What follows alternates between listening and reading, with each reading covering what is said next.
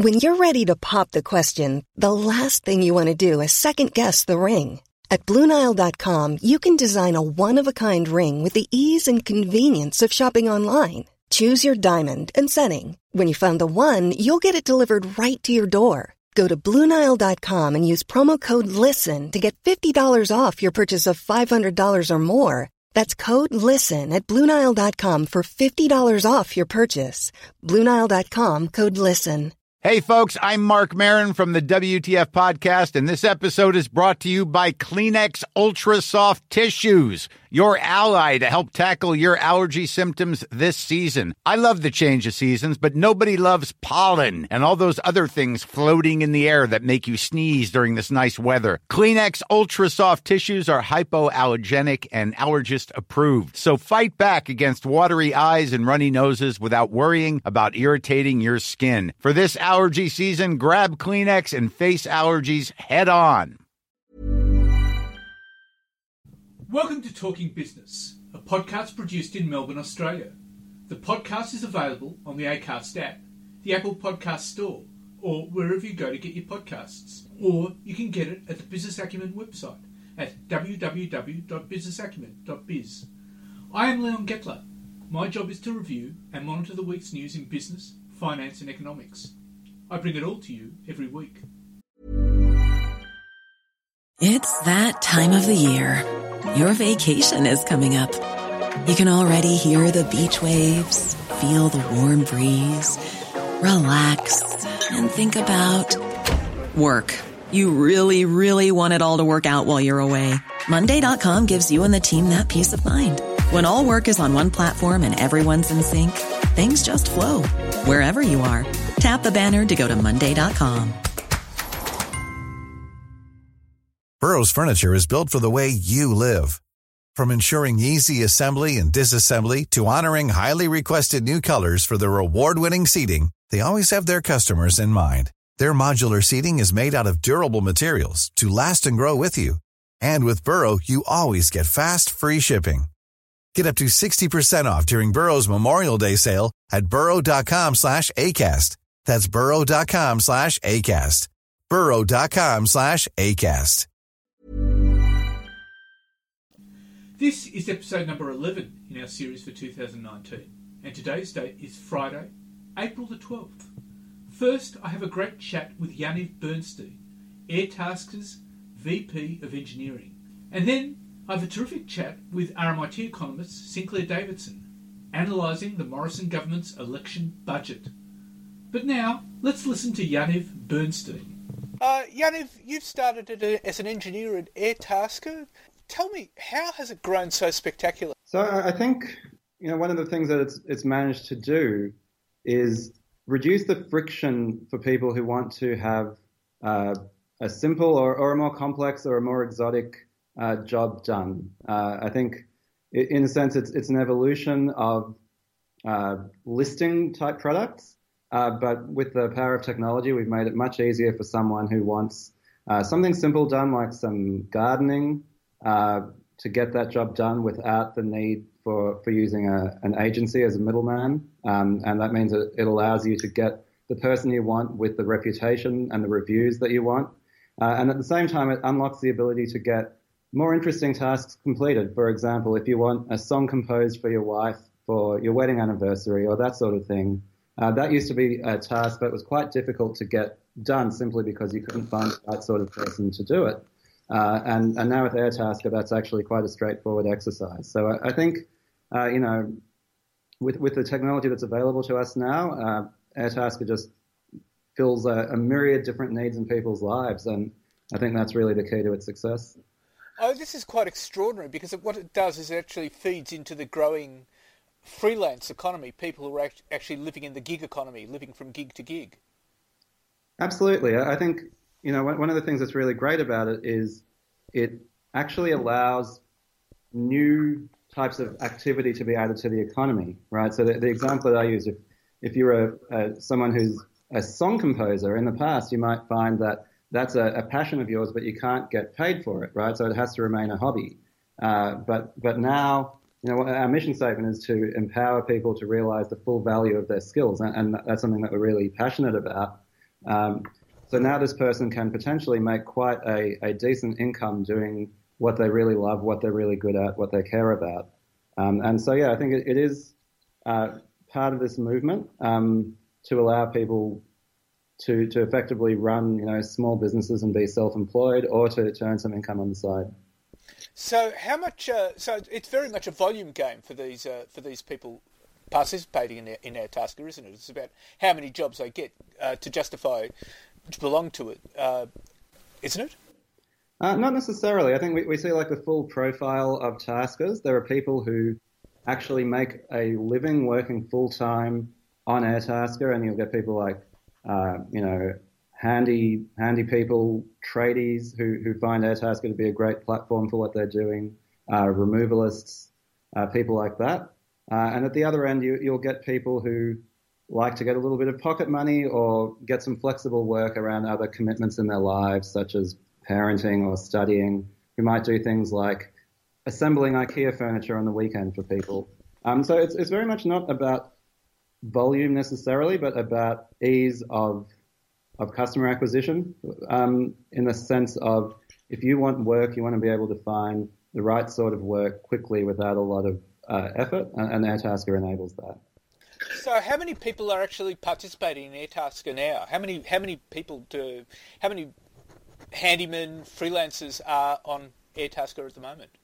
I'm afraid I don't have the exact numbers for you at the moment, but it's many thousands. We get thousands and thousands of jobs being posted and completed every week, and we have a very kind of rich community of taskers who are able to fulfill a lot of those needs, from the more common ones to those more unusual ones, right? So for us, having an engaged community of taskers who are keen to get the type of work that's on offer on the platform is very important for us, and something that we invest in. So what kind of jobs are available on Airtasker? Well, it's a very wide variety of jobs. Basically anything you could imagine, as long as limited by our terms of service, obviously. Things need to be legal and decent, but we get a huge variety of different jobs. And like I said, there are a few key industry verticals for us where there is quite a large volume of work. And some of those are house cleaning, home removals, gardening. So quite a lot of domestic tasks like that. We also get personal shopping. So there's the service I've used myself, right? When you're in a pinch, I'd forgotten my daughter's jacket on a trip to Melbourne, so I actually used Airtasker for that. When I was at the airport, I realised I'd forgotten it.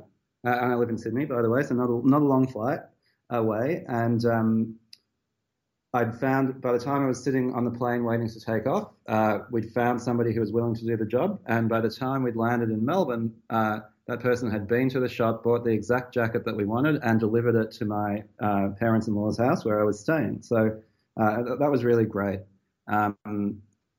Another thing we've recently used it for is to book a face painter, a children's entertainer for my daughter's birthday party. So it's really a question of thinking, what's on your to-do list? What services could you maybe use some help with? And reaching out to that huge community of people we have who are happy to help and keen to make an income from using their skills to help you out. So that's quite extraordinary. So it can apply to just about any kind of work at all, can't it? Yeah, absolutely. And the way it works is that anybody who wants a job done can what's called post a task, right? You create a description of the task that you would like completed, and individuals on the platform can make offers, and you pick the one that you want, and you arrange having the job done, at the time and place of your convenience. So how is Airtasker growing? How's its growth globally? So, we've had really remarkable growth in Australia over the last few years, the order of several 100% over the last few years, and it's, a very vibrant community in our major cities. And it is an Australian company, so that's really our core market that we were excited about. But what's really thrilling is that I think over the last couple of years, especially as the company has recognized the success that it's had in the market and the global potential of it, I think we've set our sights a lot more broadly. And only a few months ago, we actually launched in the UK, in London. And so far that's going really, really well. We're seeing huge growth there. Obviously, with a new marketplace, it's always a game of building up that volume, building up the marketplace liquidity over time. But compared to the early years in Australia, what we're seeing is that, because our product is more mature, because we're more mature operationally, the growth in the UK is far more rapid than we had here in Australia. And so we see, massive potential in the UK and also in other foreign markets as we expand. So our ambition is absolutely to be, a global company where we provide this service in many different countries. I guess the US would be in your sights, wouldn't it? Yeah, I mean, the US is an interesting market. I think there are a number of local market conditions there that actually make it a relatively difficult market to enter. But certainly, it's something that we discuss, and as we plot out how we launch, that will be an active consideration. I think one thing that's interesting about a service like Airtasker is that although we're a software platform, there is an operational foundation as well. We're there helping people connect in the physical world. We need to manage our community. We need to provide dispute resolution services. We need to, we offer services such as insurance and so on. And so actually launching in a new country is not simply a question of flicking a switch. It takes quite a significant operational ground effort. And that's a competency that, we've been building up and we're getting pretty good at now. And so that's exciting, I think, as we are able to learn from launching in new countries and how we set up operationally, we'll actually be able to accelerate and expand our presence more rapidly. And of course you would need all the backup facilities like, for example, dispute resolution and insurance to actually keep going. Yeah, exactly right. And so, in terms of launching in the UK, we do actually have a country operations team on the ground there, which is a number of people who are across a lot of these different things, local market conditions, local deals, insurance, dispute resolution, compliance with local laws, and all the things like that really take this from just a piece of software to what we really see is, like I said, building a community of trusted people who can help you out with a really broad variety of tasks. And so that's something that we think is, obviously it takes more effort, but over the long term we think is a great advantage for us as well, because it means that, we're much more than just an app, right? There's actually a lot that goes into making Airtasker successful, and something we're getting increasingly good at. And it's something that goes beyond just mere software. Absolutely. Our dispute resolution is augmented by software, which is exciting. Moderation of content, right? We need to have a civil discourse, and we don't want anything that's illegal or against the terms of our platform. So content is moderated on the platform, and like I said, we do have groups of people who are responsible for that. But on the technological side, it's actually quite exciting as well, because we're using machine learning to automatically moderate content, so offensive content, illegal content, and that's actually got quite a high success rate. And so that's effectively making our human agents in moderation and in dispute resolution and so on more efficient at their jobs. Well, Yaniv, that sounds fascinating, and all credit to Airtasker, and just keep it going. Thank you very much for your time. Okay, thanks very much, Leon. Appreciate it. And now let's talk to economist, RMIT Professor Sinclair Davidson. Well, Sinclair Davidson, we had the budget last week, and it was exactly as you predicted. There was a surplus of $7.1 billion and for 2019-20. We had money spent on $100 billion spent on infrastructure. We had lots of apprenticeships, exactly as you predicted. What's your view about it? It's very strange sitting listening to a budget speech, as you do, of course, and it all comes through more or less exactly as you predicted. It's quite unusual, and I wish I'd bought was as good at the stock market.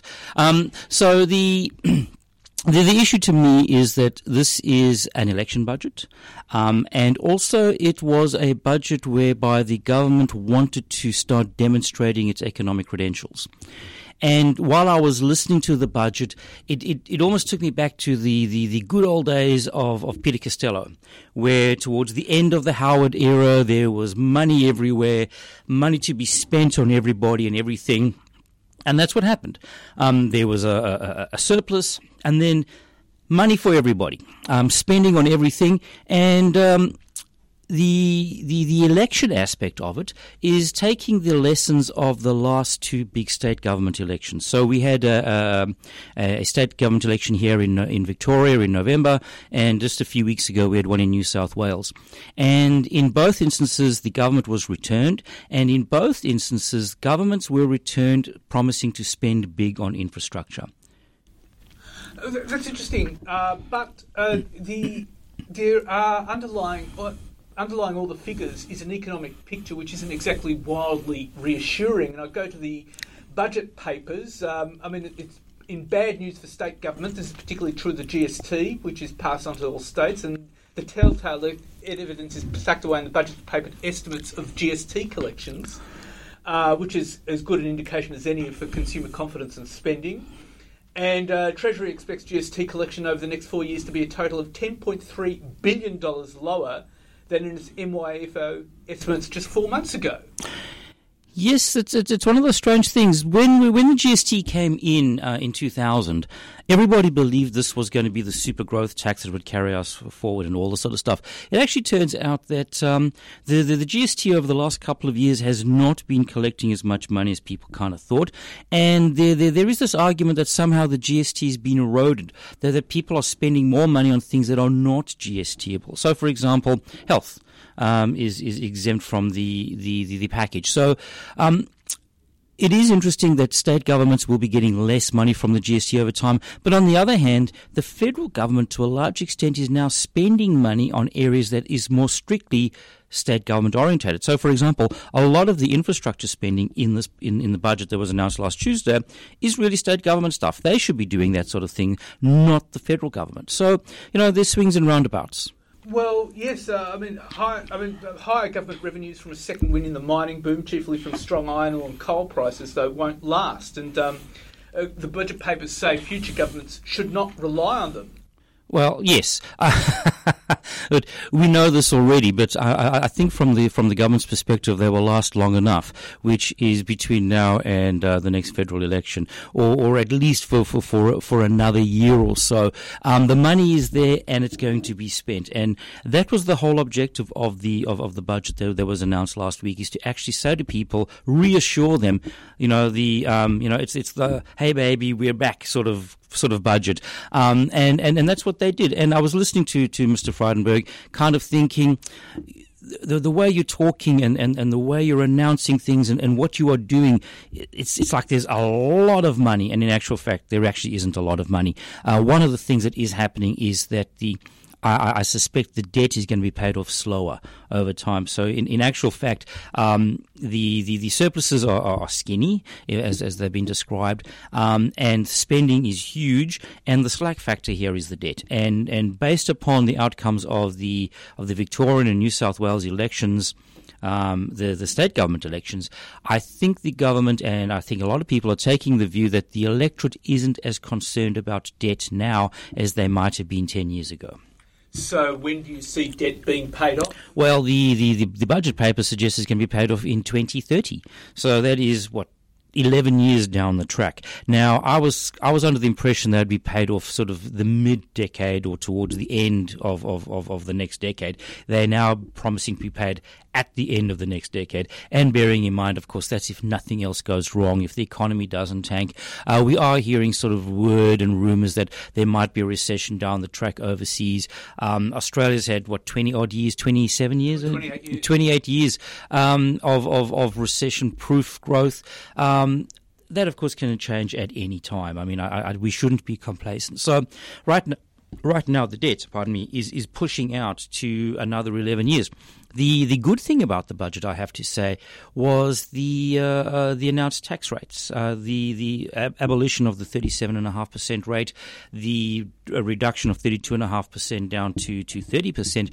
That, to a large extent, is reversing one of the changes that came in with the carbon tax in was it 2010, 2011, somewhere around about there, when they brought in the carbon tax, they changed those rates. That's going back and pushing out the threshold to $200,000.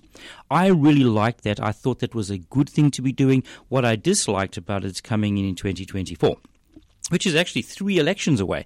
That's a promise on the never, never. But nonetheless, it's a good reform to actually follow through. I would have been doing that from next year onwards. Well, the $64 question is, do you expect Labor would keep that promise? No, I don't. I think Bill Shorten had the opportunity to match that promise on Thursday night in his reply speech, which that was the one thing I did get wrong. I actually expected the election to be called before his reply speech.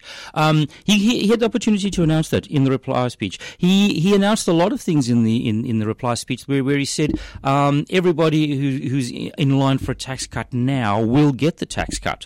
So he's matched the government on many of their promises going forward, and then he also announced an increase in a payment to people below, I think it was $32,000.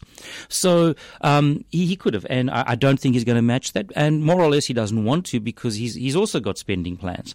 He's actually effectively announced a whole bunch of other tax increases that will be coming in. So he's got a bigger pot of money to spend. Now, the government's immediate challenge, and I guess Bill Shorten's immediate challenge, will be, aside from trying to win the election, will be to stimulate the economy that's been turning south since July the 1st last year. Well, I think the economy's been slowing down. I think to a large extent, this is probably driven by housing market concerns. The housing market's coming off. People are feeling a bit poorer. People, when selling their homes, don't have as much to spend as they thought they would have. I would hold off stimulating the economy per se. I'm not a big fan of sort of trying to generate artificial economic activity. I think if there is spending to be done that's necessary, it should be done. There are good arguments about some of the infrastructure that is coming in anyway. Some of it is going to be pork barreling. We know that already. And I actually think that people should start getting angry about pork barreling. I mean, if you live in a marginal electorate, all of a sudden you're going to have fantastic things built in your electorate, where in actual fact, where stuff needs to be built and where it is often built is not always the same thing. So people should be starting to ask tough questions about that. But I would try to stay away from stimulating the economy. I would just say to people, look, business as usual. If you are going to spend, and if you're going to save. But Treasury's best guess about consumption growth, that it will be actually considerably worse in the new financial year than it's been 2018-19, which is disastrous news for retailers. Yes. And bad news for the economy. Well, not necessarily bad news for the economy. It depends what gets done with that money. It might be spent somewhere else. It might be saved and spent at a later time. I kind of think trying to change people's preferences for political purposes is always a bad idea. Yes, it's bad news for retailers, but we know the retail sector is under pressure already, mostly from online shopping. That though could hit the government coffers, couldn't it? Yes, it could, but at the same time, bear in mind corporate profitability is up, so they're making a lot of money out of the corporate income tax. And of course, if we just have a look, unemployment at 5% is pretty good. I think the government is forecasting an increase in wage growth, which may be a bit optimistic, perhaps. Oh, well, 3.5%. Yes. Well, I'd love to have a 3.5% salary increase, and wouldn't we all? That's probably on the optimistic side. But at the same time, unemployment is, by Australian standards, pretty low. Not as low as it has been. It's still pretty low. And as long as that number, the unemployment figure, doesn't actually jump up, the money's still going to be rolling into the government's coffers. Not as fast as they would like, of course, but isn't that always true? None of us get as money as quickly as we would like to get it. Well, Sinclair Davidson, it will be fascinating to watch the electorate's response to the budget. It will be the next few weeks. It will be indeed. The betting market odds haven't changed at all, so they're exactly where they were last week. But some of the polls seem to be going in the government's favour. It's fascinating if you love watching elections and you love the interaction between politics and economics. Well, Sinclair Davidson, thank you very much for your time. Thank you. So, what's happening in the news? Well, President Donald Trump's top economic advisor says the US and China are closer and closer to a trade deal, and that top-tier officials will be talking again this week via a lot of teleconferencing. Larry Kudlow's guarded optimism came after China's state-run Xinhua news agency reported that progress was made during talks in Washington that ended Friday. High-level US and Chinese officials met on the heels of discussions in Beijing the previous week. Chinese negotiators, led by Vice Premier Liu He, and their US counterparts discussed the text of an agreement regarding technology transfers, intellectual property protections, non-tariff measures, services, agriculture, trade balance, and enforcement. And the International Monetary Fund cut its global growth outlook for the third time in 6 months to the weakest pace since the global financial crisis, pointing to Brexit-related uncertainties and trade tensions between the US and China as fueling its downgrade. The IMF projects global economic growth of 3.3% this year, down from the 3.5% it saw back in January. And Britain is likely to be offered a final long extension ending on the 31st of December, after the EU's chief negotiator, Michel Barnier, failed to convince the bloc's capitals that Theresa May has a plan to break the Brexit impasse. A number of member states, most prominently France, along with Slovenia, Greece, Austria and Spain, remain sceptical about a lengthy extension, citing the risks to the EU of Britain behaving badly. And if the Australian government was looking for the federal budget to boost confidence among Australians, it'll be disappointed, with confidence levels falling, according to the latest ANZ Roy Morgan Consumer Confidence Index.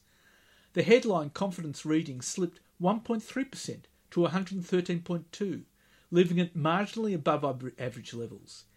Hinting that tax relief contained in the budget missed the mark, views towards current family finances dipped 1.3%. On the other hand, the Westpac Melbourne Institute Index of Consumer Sentiment rose 1.9% to 100.7 in April from 98.8 in March.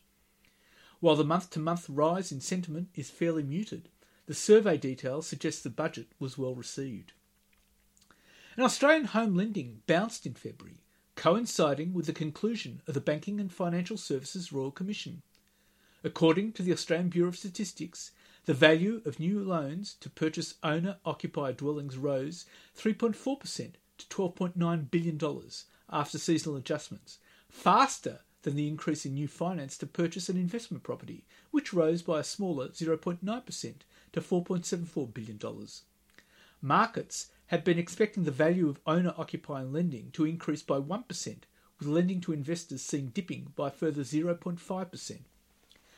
Despite the modest rebound in lending to both groups during February, total lending still remains well below the levels of a year earlier, reflecting the impact of tighter lending standards, fewer property transactions taking place, less activity from local and offshore investors, along with some prospective buyers delaying their purchase in anticipation of further price falls ahead. Excluding refinancing, the ABS said the value of owner-occupier and investor lending tumbled 13.9% and 29.1% respectively from February 2018. And the March CoreLogic Hedonic Home Value Index results show decline across capital cities, led by Sydney and Melbourne. The National Index for Home Values has fallen for a year and a half.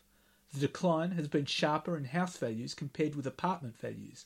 House values have fallen by over 9% from their peak in late 2017, while apartment values are down around 6% from their peak. After a 12.8% rise in 2017, house values across Sydney declined 5.5% in 2018 and are forecast to fall a further 9.3% in 2019 before a slow recovery in 2020. Apartment values are set to decline at a slower pace, down 5.9% in 2019, followed by a slow recovery in 2020. House values in Melbourne are forecast to decline sharply in 2019, following a modest correction in 2018. The majority of the decline and slowdown will be concentrated in the inner Melbourne regions. Melbourne's apartment market is also expected to correct in 2019 and 20, following a sharp slowdown last year. House values across Brisbane are forecast to see a correction in 2019, with strength in East Brisbane offset by declines elsewhere. The worst is likely over for Brisbane's apartment market. Apartment values in Brisbane are tipped to recover by 0.9% in 2019, followed by stronger growth of 5.8% in 2020. And tumbling house prices, a slowing economy, and cash-strapped households crying out for a pay increase will confront whoever wins next month's election with warnings of more financial pain facing the country. Reports from the International Monetary Fund, Moody's Analytics and S&P Global point to a growing problem for the Prime Minister Scott Morrison or Labor leader Bill Shorten that also puts at risk the coalition's week-old budget. The IMF believes the Australian economy will grow by just 2.1% this calendar year, short of what was predicted in the budget, and well down on the 2.8% the IMF forecast in October last year. Such sluggish growth would push up the nation's jobless rate and in turn remove upward pressure on wages that have failed to grow in line with budget expectations for the past 6 years. Ratings agency S&P, in a report into risks facing Australian businesses, said the lack of wages growth was behind the rise of thrifty consumers who were looking for ways to reduce their spending. Describing consumer sentiment as listless, the agency said household consumption was likely to edge down because people simply did not have extra money to spend while the fall in house prices was encouraging them to lift their savings level. And worse is to come with the property market downturn. In January, Moody's forecast Sydney house prices would drop by 3.3% through 2019. It now says the drop-off will be 9.3%. Melbourne's drop-off is even more acute, with the agency now predicting an 11.4% fall in the city's house prices. In January, it was tipping a 6% decline. And ANZ Australian job advertisements fell by a further 1.7% in March, to be down 6% for the year. In trend terms, job ads were flat for the month, and on a year-to-year basis fell by 3.4%. And Treasurer Josh Frydenberg has delivered a personal guarantee that workers will secure a $1,080 tax cut from July, regardless of the election date. The plan is likely to include instructing the Australian Tax Office to plan for the tax cuts now and deliver them administratively on the proviso that both sides of politics support the measure. It means 10 million Australians should expect to secure a benefit when they lodge their tax return. While it's still possible the laws could pass Parliament before the 1st of July, the ATO generally needs at least a month to get the systems up and running for a tax change so close to July the 1st. Mr Frydenberg offered the pledge on Sunday, after Labor's Treasury spokesman Chris Bowen raised concerns that the longer the government waited to call the election, the bigger the risk the laws could not pass by July the 1st. And Labor has released costings showing that Stage 3 of the government's tax cuts, a 30% flat rate for the vast majority of workers, would soon cost $30 billion a year, as it doubled down on its refusal to adopt the cuts if it wins the election. While Labor will go to the election matching or improving on the tax cut for people earning up to $120,000, it has also ruled out adopting Stage 2, which would benefit middle-income earners such as senior nurses, teachers and police officers, as well as higher-income earners. The Australian Labor Party has said it will review the economics of the NBN, including the implications of the multi-technology mix on the cash flow of the NBN Co, the company which is rolling out the network, if it were voted into office in the forthcoming federal election. No mention was made of a possible write-down of the value of the network, which has been canvassed quite a few times. Opposition leader Bill Shorten and Shadow Communications Minister Michelle Rowland said the party would look at the capital structure, pricing evolution, and whether the NBN Co was able to invest in future infrastructure upgrades under a number of market scenarios. They jointly announced the party's plan to improve the NBN at a conference in Sydney, saying they were putting forth a credible policy to make the best of the existing situation. And Chinese investment in Australia dropped by more than 36% in 2018 to its second lowest level since the global financial crisis of 2008. The latest report from KPMG and the University of Sydney Business School found that Chinese firms invested a total of $8.2 billion in Australia last year, down from $13 billion a year before. That was despite Chinese foreign investment globally increasing by 4.2% last year. Mining led the decline, with a 90% slump in investment to $464 million, a similar level to 2016. Bear in mind, the 2017 result was only boosted by Yancoal's $3.4 billion acquisition of Rio Tinto's thermal coal assets. Commercial real estate also posted a decline, with data compiled with the assistance of real estate firm Knight Frank showing China's investment fell from $4.4 billion in 2017 to $3 billion last year. This segment includes office buildings and other commercial properties. The fall in Chinese commercial real estate investment was not specific to Australia, which retains an 11% share of China's foreign investment in this sector. Instead, it reflected a general decline in Chinese offshore investment in this area, as China's government limited both developers and individuals from getting money out of the country for this purpose. While these two traditionally strong areas of China's investment in Australia waned last year, there was a strong flow of money into healthcare. The study showed 3 mega deals of more than $500 million saw China's investment in this sector more than double to $3.4 billion, accounting for nearly 42% of China's total investment into Australia last year. And Wynn Resorts is pulling the plug on a potential takeover of Australian gambling giant Crown Resorts, with it been seen as fetching about $7.1 billion or $10 billion Aussie. Both companies had previously confirmed the talks. Following the premature disclosure of preliminary discussions, Wynn Resorts has terminated all discussions with Crown Resorts concerning any transaction.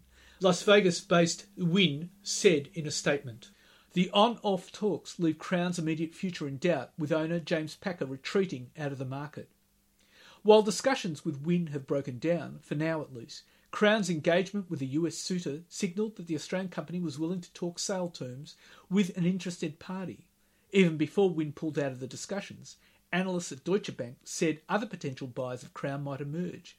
They could include Hard Rock International, Malaysia casino operator Genting BH, and private equity firms.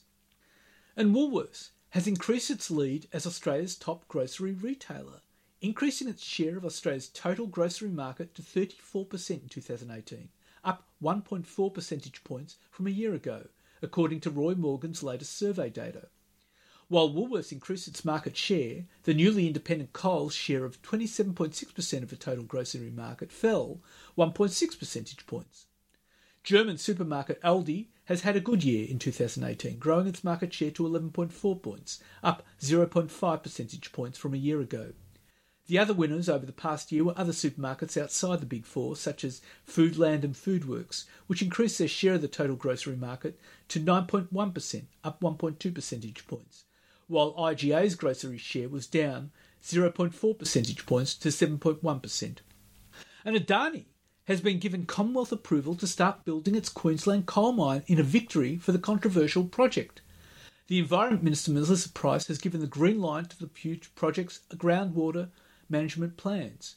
The future of the proposal for Central Queensland now rests with the state government, having received the final federal approvals needed before construction can begin. The Environment Minister was under pressure from Queensland colleagues to sign off on the plans before the government calls the election and enters caretaker mode. Ms Price said in a statement that she had accepted the advice of the CSIRO and Geoscience Australia, which both gave the plan the green light. And Domino's Pizza Enterprises is taking a bigger slice of the European pizza market by buying the master franchise rights for Domino's Pizza brand in Denmark. Domino's said it had agreed to pay €2.5 million or $4 million Aussie to acquire the company-owned store and other assets of Domino's Pizza Scandinavia, which went into administration early last month and has ceased trading. Domino's has signed a master franchise agreement in Denmark with Domino's Pizza Inc. for up to 25 years, comprising an initial term of 15 years with an option to renew for a further 10 years. Australia's largest pizza franchisor expects to restart operations in Denmark with about 20 stores within the next years, using its expertise to reinvigorate the Domino's business. And that's it for this week. And next week I have a terrific interview with Jane Robbins, a buyer's agent for the informedbuyer.com.au, giving insights into what investors need to do when buying into the Australian property market. And I'll have a terrific interview with AMP Capital economist Shane Oliver. And of course I'll be bringing you all the week's news. In the meantime, you can find me on Twitter at TalkingBizBizz, on Facebook and on LinkedIn. And if you want, leave a comment. Wishing you all a great week. Take care, be good, and looking forward to bringing you Talking Business next week.